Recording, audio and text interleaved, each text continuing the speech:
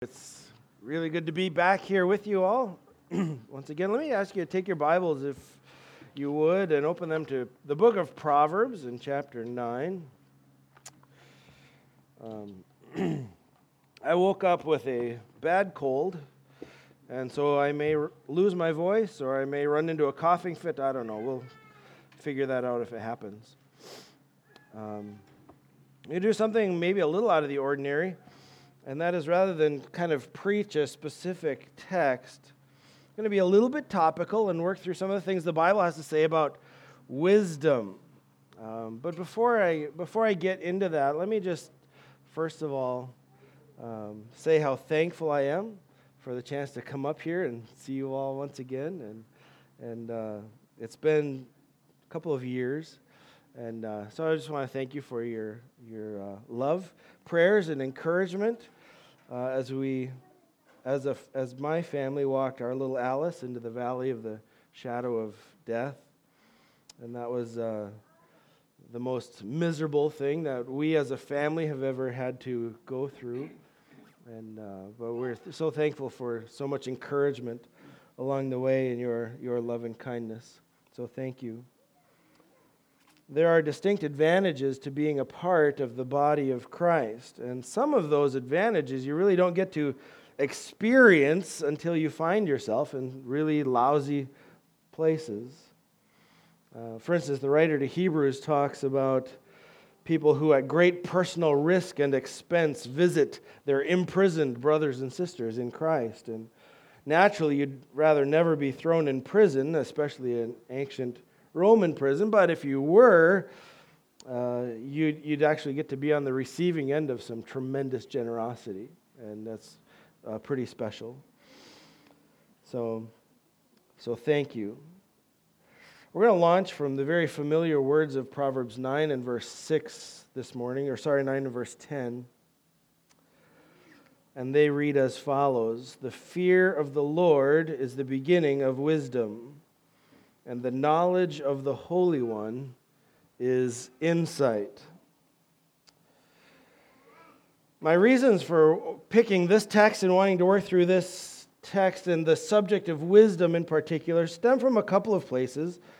The first is that it's increasingly apparent to me that either A, I'm getting old and crotchety and just think that everything new is stupid, which is very possible, or maybe B, as a nation, we are increasingly giving ourselves over to a reprobate mind, which manifests itself through foolishness and really foolish thinking. And if the problem was all out there in the world, that would be one thing. But what is in the world inevitably and invariably manages to creep into the church, and we'd actually be foolish not to be alert to that fact. For instance, I remember as I was probably 9 years old on vacation, and we were driving through Amish country. And I remember looking out into the field and seeing a brand new John Deere on steel wheels. And no matter how hard you try to keep the world out, it manages to crawl its way in one way or another. And again, this might be just because I'm getting old and cranky, but I am tremendously concerned that our young people learn to think carefully, to think well, because if your kids and mine just sort of drift along with whatever cultural winds are blowing, they're doomed. Frankly, they're doomed like every generation before that floats along with the breeze, but I think we're in a rapidly darkening age. And when I think of providence, I think of you all, I think of young people, and so this is really strong on my soul this morning. I have two goals for this message, and they're hopelessly intertwined, and basically the same thing, and you already are doing them, so you can leave and say, well, I'm already doing, so I don't have to pay any attention, and I can leave saying, they're doing what I said, so we'll all feel good about this. So here's my two goals. One, I want to persuade you to pursue wisdom, because wisdom is valuable and necessary. And second, I want to persuade you to fear God, because it will guide you in the darkness and make you safe. So that's where we're headed. So let me pray and we'll jump in. Father, thank you for the privilege of being here with these, your people, and enjoying your goodness together with us. Pray for Ken and Nikki and the kids as they're out getting some rest. May their time be wonderfully sweet and refreshing. And so be with us this morning. In Jesus' name, amen. Let me begin as I try to encourage you to pursue wisdom by defining it. It's actually kind of a hard thing to do because wisdom is a big, vast word. Satan tempted Eve to disobey God by saying the fruit of the tree would make her wise. And that's actually the kind of wisdom that we wouldn't want. Paul warns us about the folly of the wisdom of the world. That's the kind of wisdom we should avoid. I think the best definition for wisdom, the one that helps me the most, is that wisdom is a tool that helps us have a better life. A tool that helps us have a better life. Some people have defined the wise person as the one who is skilled at life, and that's good too. I want to be skilled at life. God has made you and I incredibly complex beings and put us in an incredibly detailed and complex world. And the more that we can understand about ourselves and the world we live in, the better chance we have to enjoy our life in it.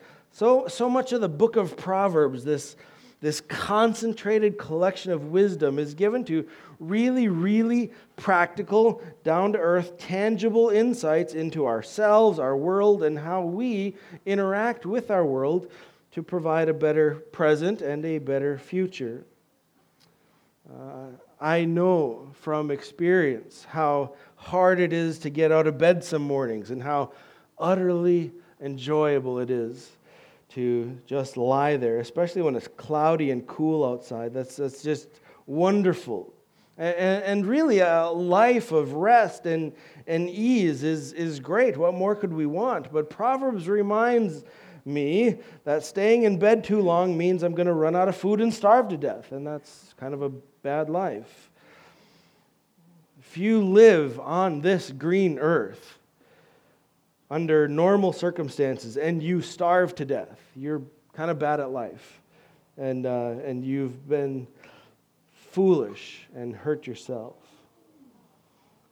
To me, though, this is kind of the complexity. When you think of what a good life, a pleasurable life would look like, to me, this is what it looks like: sleeping in and taking it easy and only doing whatever seems fun and not having to work really, really hard in the hot sun or under a great deal of stress, or to be apart from my family, driven by imminent hunger and the letters from the mortgage company.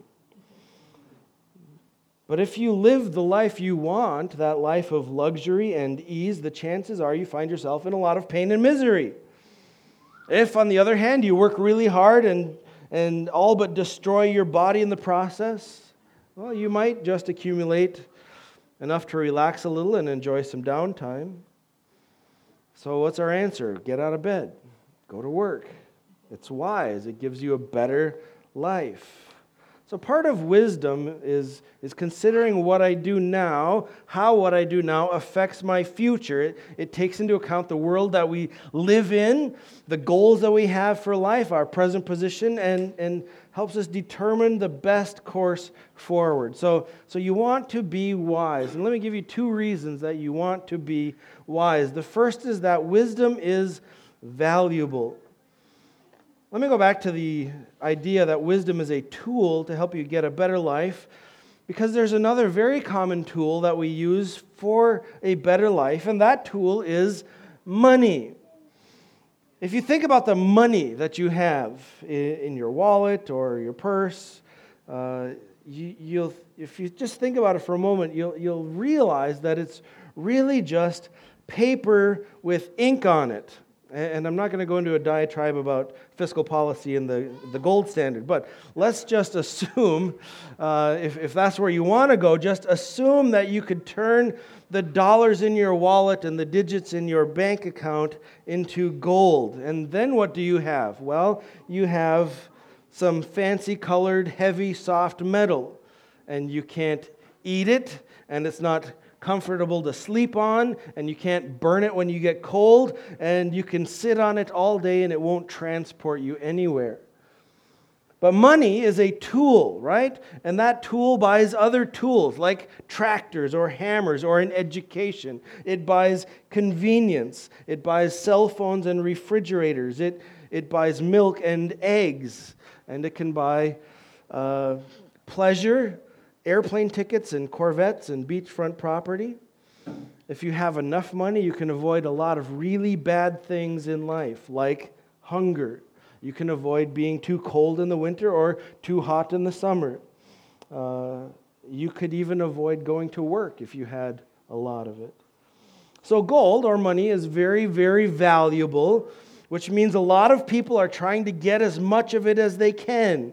And in some ways, that's okay. It keeps the economy going because you up here in Cross Lake are really glad when a man has made enough money to bring his family on vacation up here and he spends a lot of money and his money makes your business grow and that gives you nicer lives and he's happy with his vacation and you're happy with his money and it's all good. The point is that money is really, really valuable.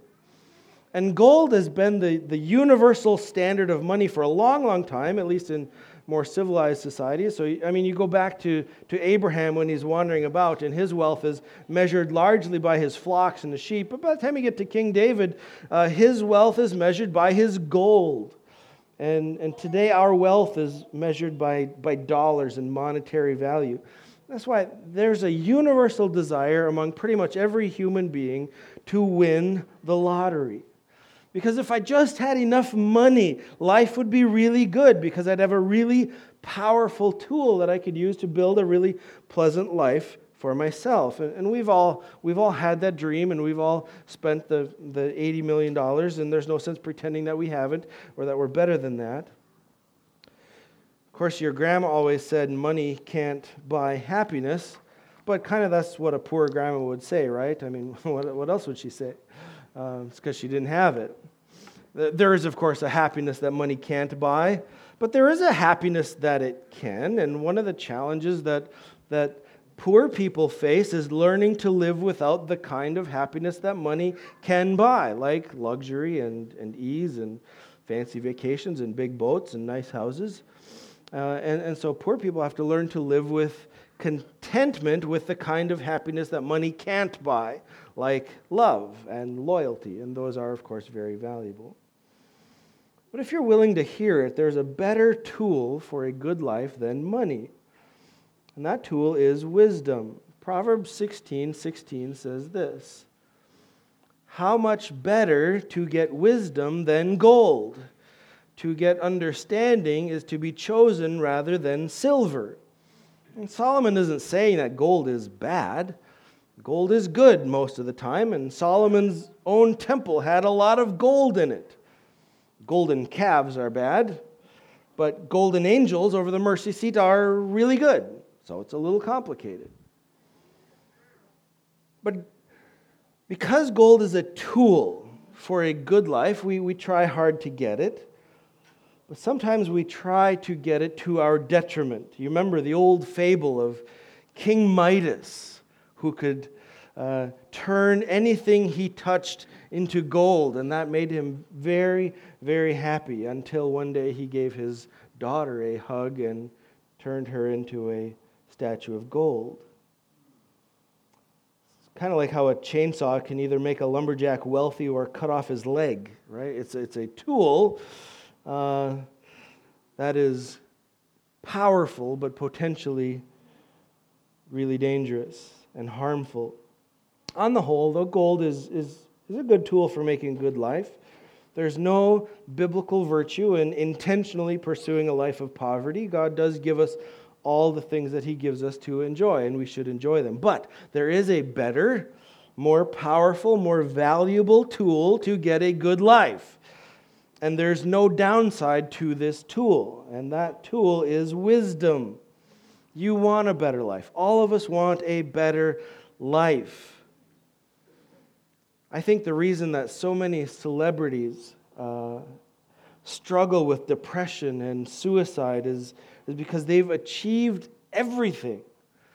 There is nothing outside their reach. They can't see, they get to the pinnacle and they can't see anything else that would satisfy that continuous desire to have a better life. They've got everything the world offers and they want more, but there's nothing else for them to get. And that's actually kind of depressing. And the book of Ecclesiastes is Solomon's report to that end. But in Proverbs 16:16, Solomon says it's better to chase after wisdom than gold, because you can be rich and still make a mess of your life. So Jesus tells a story about a man, not really unlike Midas. This man's crops were all bumper crops, and his sheds were so full he had to build more just to handle all his wealth. And he thought to himself, now I can just take it easy and enjoy life. And God said to him, you, sir, are a fool.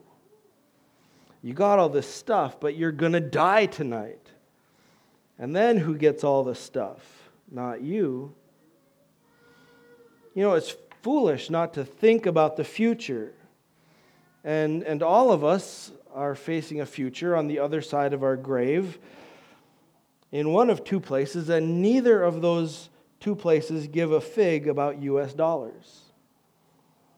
So Jesus says that a fool is, quote, a fool is one who, quote, lays up treasure for himself and is not rich toward God. So work hard, make money, feed your family. That's wise. But it's wise to resist the temptation to be consumed by the pursuit of money. It is wise to pursue wisdom. Here's an interesting way that Solomon puts it in Proverbs 4, verse 7. The beginning of wisdom is this: get wisdom. Isn't that cool? It's like, you want to be wise? It's the most valuable thing in the world. How do you start? By getting it. And that is wise. Wisdom begins by being wise enough to know how valuable wisdom is.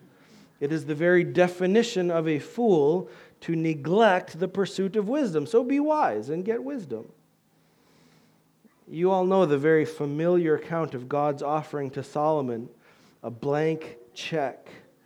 Ask anything you want, it's yours. I just can't even imagine the pressure. Well, I can, right? We've all had the Aladdin fantasy. Rub the lamp and the genie comes out and you get anything you want. We've all had that. But that's a decision for you, right? Because not only are you choosing the one thing that you want, in a sense, you are not choosing everything else. So you choose what is of the greatest value, what can give you the best life. And Solomon chose wisdom. And God gave it to him. And with that, he gave him all the other stuff that we might have been tempted to choose. But you kind of have to be wise to ask for wisdom. So pursue wisdom. It's valuable. Secondly, wisdom is necessary. It's kind of closely linked. But wisdom is necessary for a good life. You and I are bombarded with a myriad of decisions every single day, from the moment we get up to the moment we put our head back on the pillow at night. And some of those decisions are mundane and kind of meaningless. Some of them are significant and life-altering, and sometimes you just don't know which one is which. Wisdom helps us navigate all the complexities of life so that the decisions that we make help us, not hinder us, from reaching our goals. Wisdom helps us, for instance, in a very practical sense, wisdom helps us to dress right for job interviews. Wisdom helps us to know how to interact with members of the opposite sex. That takes some wisdom. Wisdom helps us conduct ourselves properly when we discipline our children.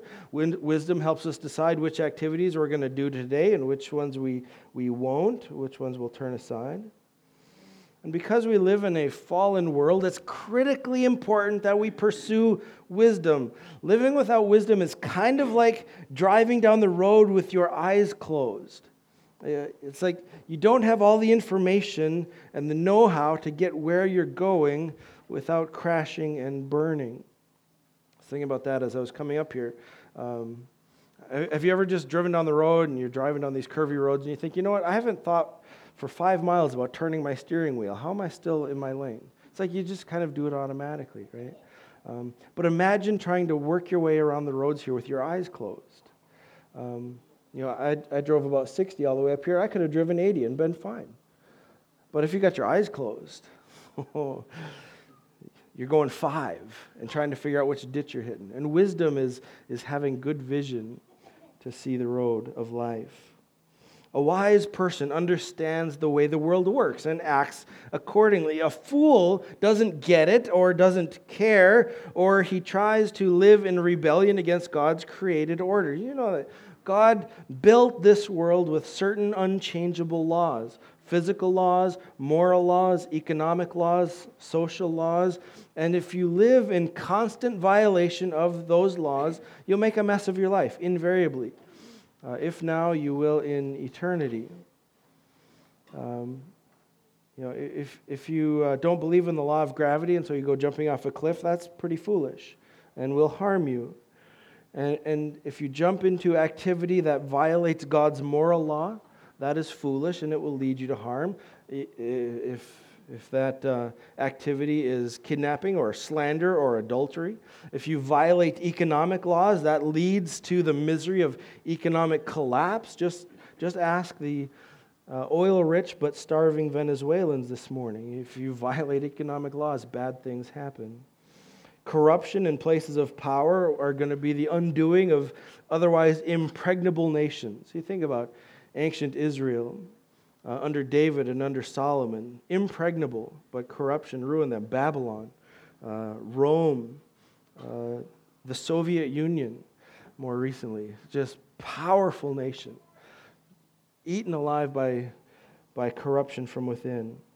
Wisdom understands these laws that God has put into the world. It respects them and it obeys them. And so in a really dangerous world, we do live in a dangerous world, foolishness is a sure path to a bad life and a bad death. And we don't want to die if we can help it.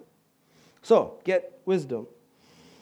It's valuable, it's necessary. But here's the heart of the thing, and that is to fear God. I hope you want to be wise. It would be a wise thing to want to be wise.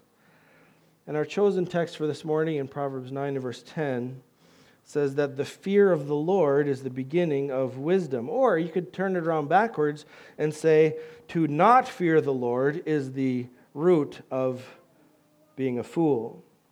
So let me just take a couple of minutes to walk through what it means to fear the Lord, since that is the beginning of wisdom.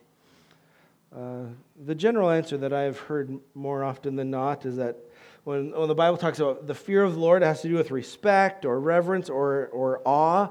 And that's fine as far as that goes. That's a very positive definition. But fear is not exactly the same as respect. And I think the biblical authors had words for respect and reverence and awe. And when it was appropriate, they could use them, but they didn't.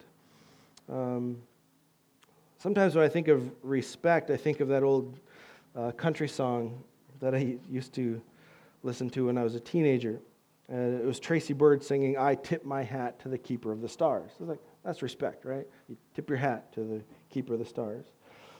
Give the man some props. But that's not fear, right? That's not fear. Fear is closer to being afraid. Here's how Jesus talks about fear. Luke 12, 4 and 5. Jesus said, "I tell you, my friends, do not fear those who kill the body." And by the way, aren't we afraid of things that will kill our body? Oh, you better believe we are. "But after that, have nothing more that they can do. So don't be afraid of that. Don't be afraid of them. But I will warn you whom to fear.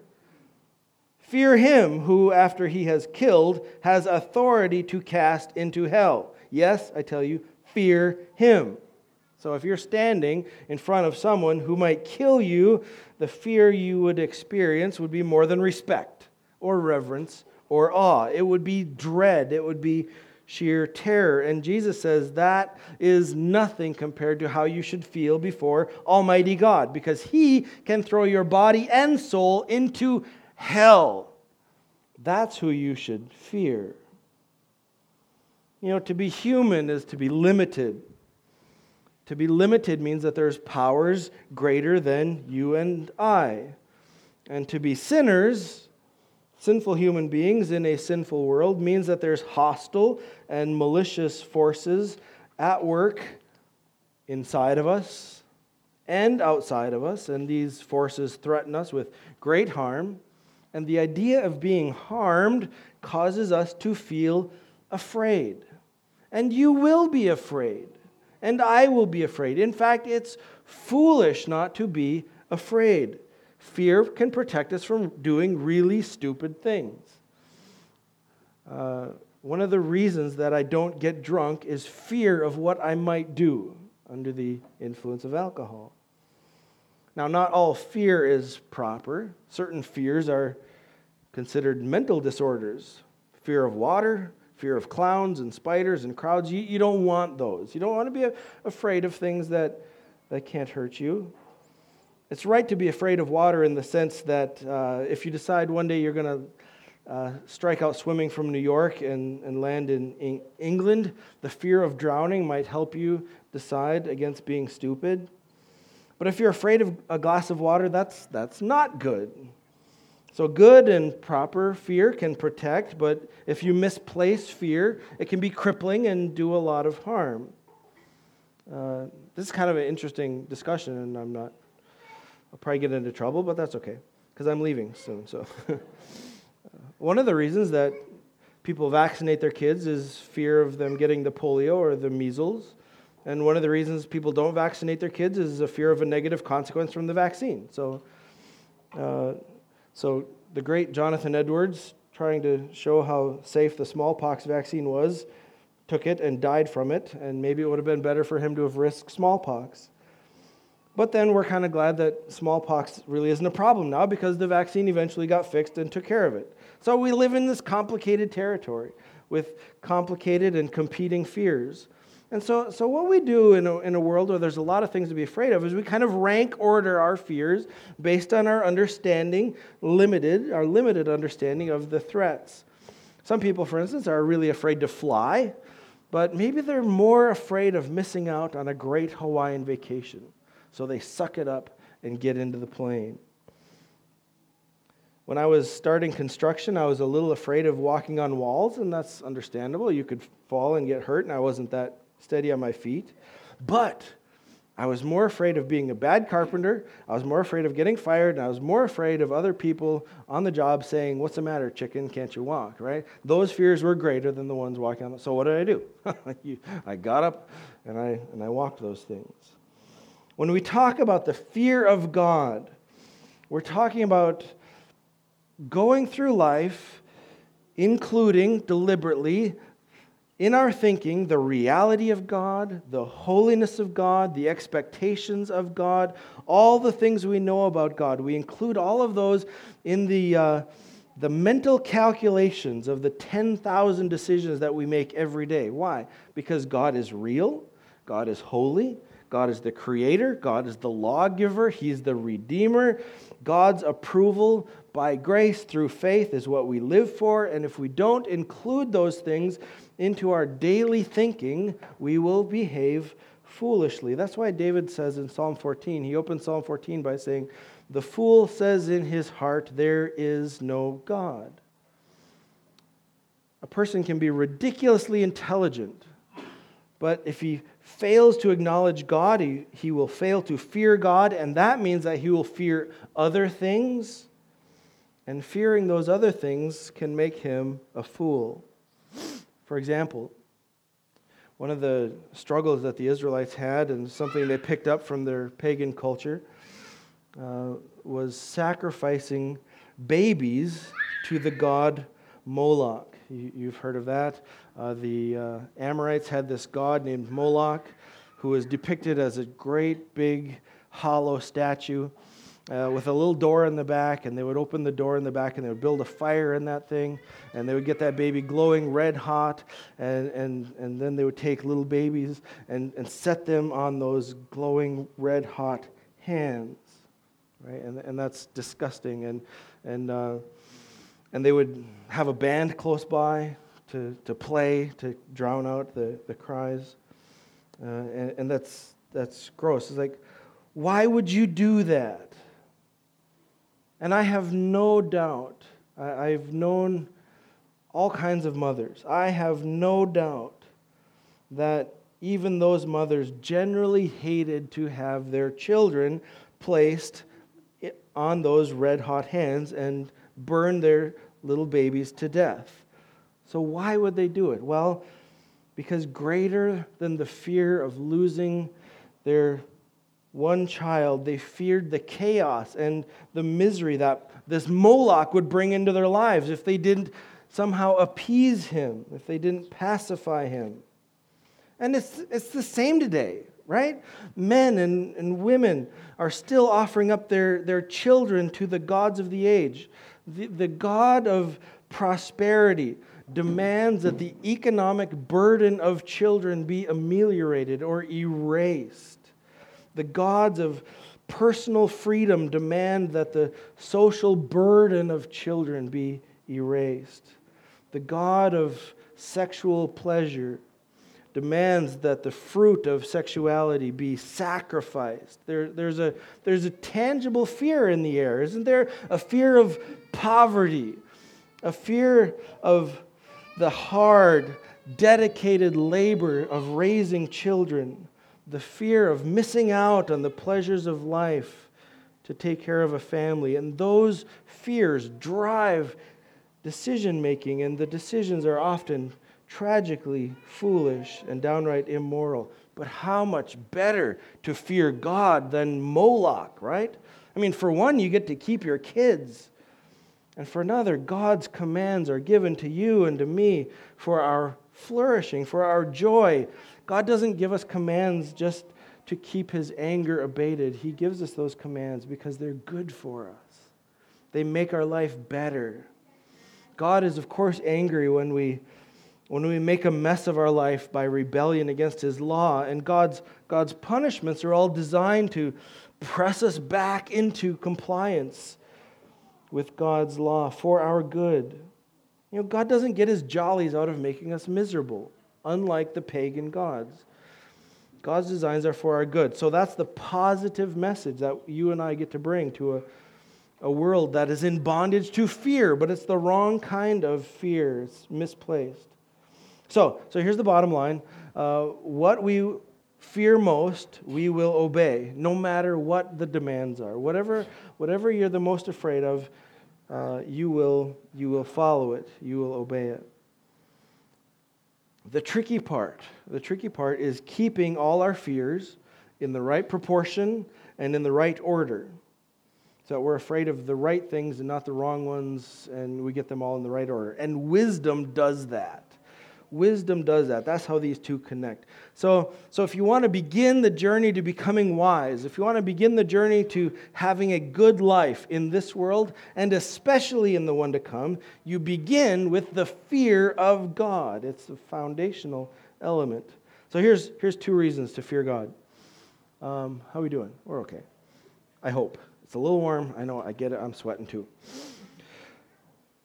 Two reasons to fear God. One, the fear of God guides us through the darkness. Again, we live in a complex world. We can't even fully grasp the meaning and significance of our past, much less manage and calculate all the variables of the present and predict the future. You and I know what it's like to be faced with paralyzing decisions. I sat in my office recently with a woman who was pondering whether or not to leave her husband. And frankly, there were really good reasons for her to stay and really good reasons that she should leave. And there would be really hard stuff if she stayed and really hard stuff if she left. And who's to say which would give her a better life? There's this allegory that shows up often in Scripture. It has to do with a person walking through a really dark and dangerous forest. There's a path, and as long as you stay on the path, you'll be okay.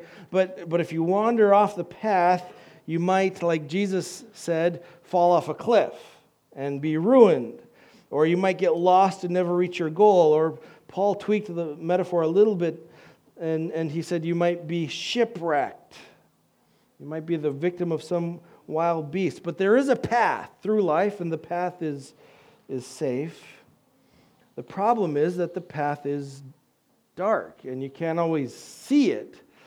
So Psalm 119 that we read earlier, in verse 105, describes the Word of God as a lamp to our feet and a light to our path. It shows us where the path is, gives us direction. You know Proverbs 3, verse 5 to 7. Let me remind you of it. Trust in the Lord with all your heart. Don't lean on your own understanding. In all your ways acknowledge Him, and He will make straight your paths. Be not wise in your own eyes. Fear the Lord and turn away from evil. Don't lean on your own understanding. Why not? Well, because your understanding is very limited. It's very skewed. And in the myriad of steps that you have to take every day, you're bound to wander off the path and get lost. Don't be wise in your own eyes. Why not? Because in this messy world, with your sinful nature, with my sinful nature, the best wisdom that we have is ultimately foolishness. Instead, trust in the Lord, which I think means a lot more than praying a prayer and listening to the first voice that pops into your head, right? It's more than that. It's deeper than that. It has to mean reliance on the Word of God. Solomon says, in all your ways, acknowledge Him. In every decision, factor in the reality and the person of God. Never leave God out of your mental calculations as you're weighing out your decisions. Fear the Lord, he says, and turn away from evil. So fearing the Lord is true wisdom, and that will steer you away from evil, which in the Old Testament, evil can be moral evil, or it can just mean trouble. It can save you a lot of trouble. You know, a lot of life's troubles are entirely avoidable. For instance, if you fear the Lord and stay faithful to your spouse, you won't get your lights punched out by your husband or have to pay child support. That's Proverbs 5. It's there. Don't co-sign a loan for a stranger and fall into financial ruin. Proverbs 11:15. Get out of bed, get off to work, and avoid starving. Proverbs 6:10 and 11. Be really careful how you conduct yourself before intimidating important people who might want to manipulate you. Proverbs 23, verse 1. All right? There's some troubles in life you can avoid by being wise. We know the dangers present in life. Interestingly enough, we don't always know how to avoid the dangers. We don't always know which dangers we should avoid, which dangers we need to embrace and try to overcome. Some interesting studies coming out on what Dr. Jonathan Haidt calls safetyism. Like it's good to be safe, so it's probably really good to be entirely safe from every threat. And guess what? That's actually wrong. If you wrap your kids in bubble wrap, that's bad. They got to be banged around a little bit because that's how God designed them to work. And so wisdom is trying to figure out which challenges we should face. Right? It's understandable for a 1-year-old to be afraid of a rat, but when your boys are 13, 14 years old, you don't want them to be jumping on the table screaming, right? You want them to be able to face their fears at some point and to tackle some challenges.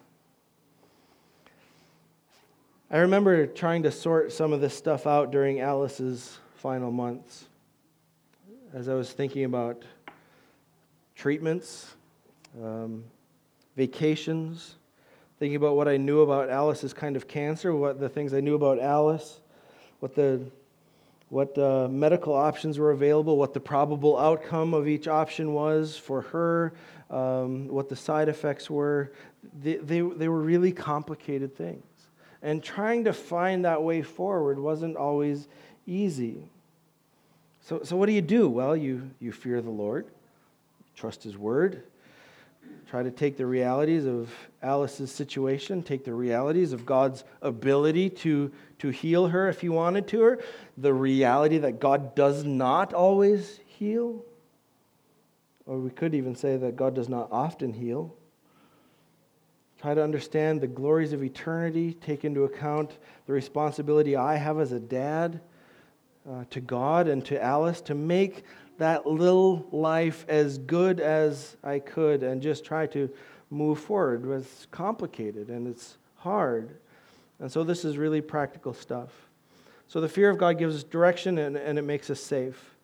It makes us safe. Here's 3 dangers that the fear of the Lord helps us to avoid. Number 1, the fear of God helps you to avoid God's wrath. It's really wise to avoid God's wrath. I mean, this is like a duh, right? Like duh. But it's really wise to avoid God's wrath.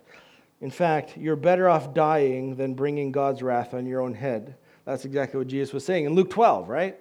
Don't fear the one who can kill your body, fear the one who can kill your body and throw your soul into hell. Wisdom sees into the future. And one of the things that wisdom sees in the future is Judgment Day. So, Romans 2:5.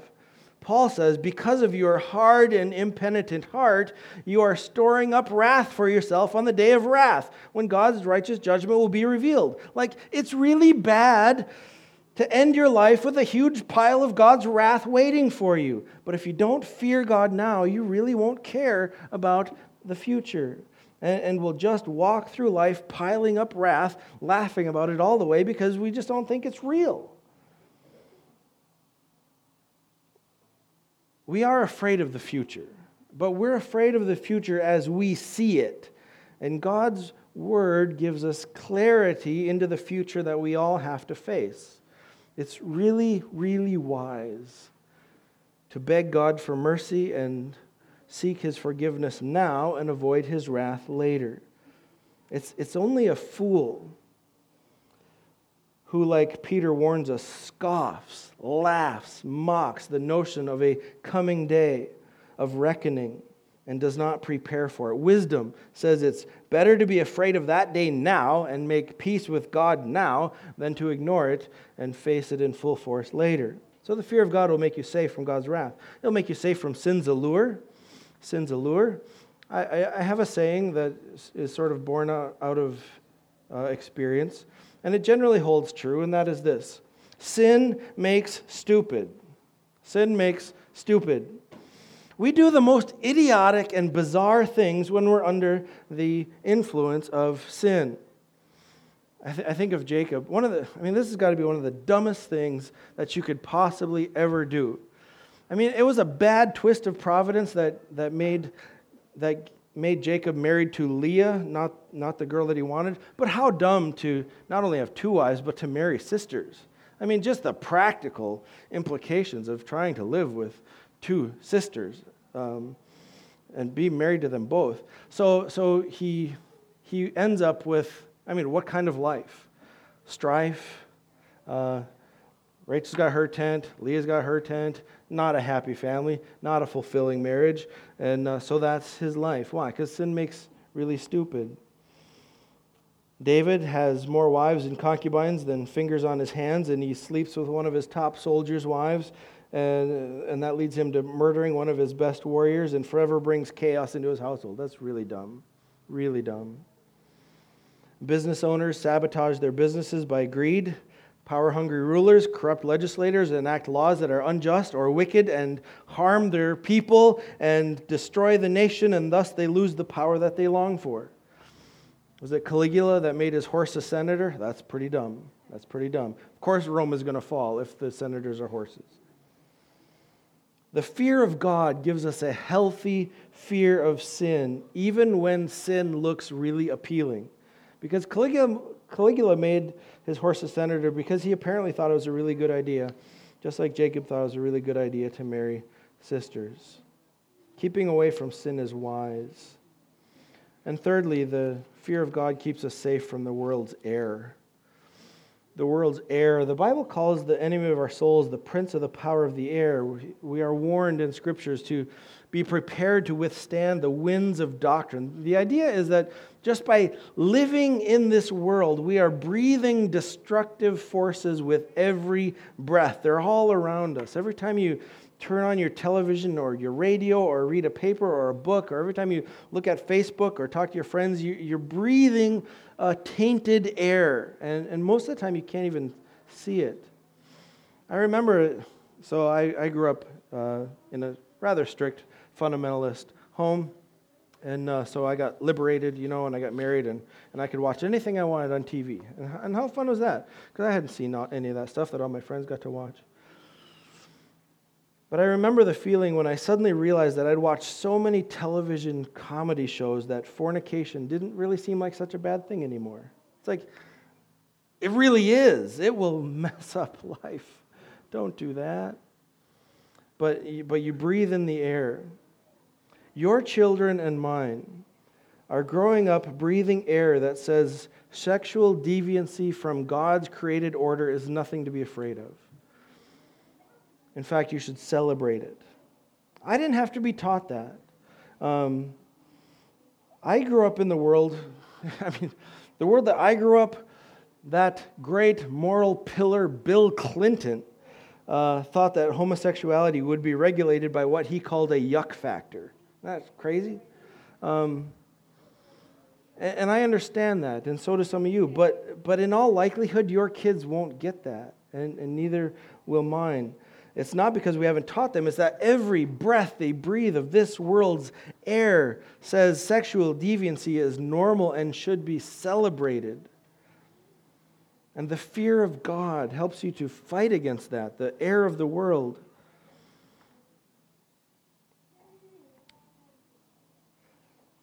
Our Savior was despised and rejected of men, but He took it because He knew that there was a crown waiting for Him. I think in a real sense, we could say that Jesus feared the disapproval of the Father more than the disapproval of the entire world. Isn't it amazing? Jesus goes to the cross, His disciples bail on Him, the governmental powers are against Him, the religious powers are against Him, and even the crowds are against Him. I mean, there's like nobody on Jesus' side except His mom. And He went for it. Why? Fear God, not that. It's hard to do. It's hard to do.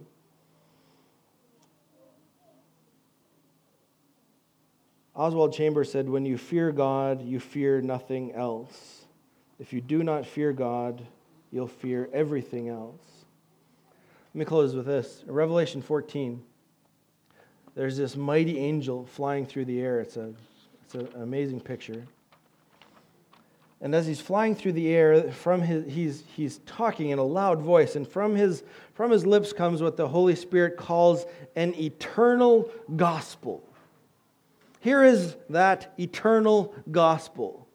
Fear God and give Him glory, because the hour of His judgment has come, and worship Him who made heaven and earth, the sea and the springs of water.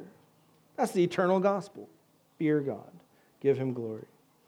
I'm so grateful for you. I'm so grateful for Providence Community Church. I'm so grateful for what God has done and is doing and is going to do among you. I love your youth and your energy and your strength. Paul wrote about feeling anxious for the churches that he ministered to, and I know what that feels like. I'm anxious for my church. I'm anxious for all the churches I minister in. I'm anxious for you because this is a dangerous, messy, complicated world, and I fear. Here's one of my fears. I fear that we might be in danger of being overcome for lack of wisdom and for lack of the fear of God. So it's my charge to you, my charge to me, and may God help us keep it. Get wisdom. It's the most valuable thing you can possess. And here is the beginning of wisdom. Fear God. It'll guide you in the darkness. It'll protect your souls from eternal danger. Cling to Christ, who Paul calls so wonderfully and eloquently the wisdom of God. Remain unmoved from the Word of God. Remember what Jesus said? You probably know this from being a little kid.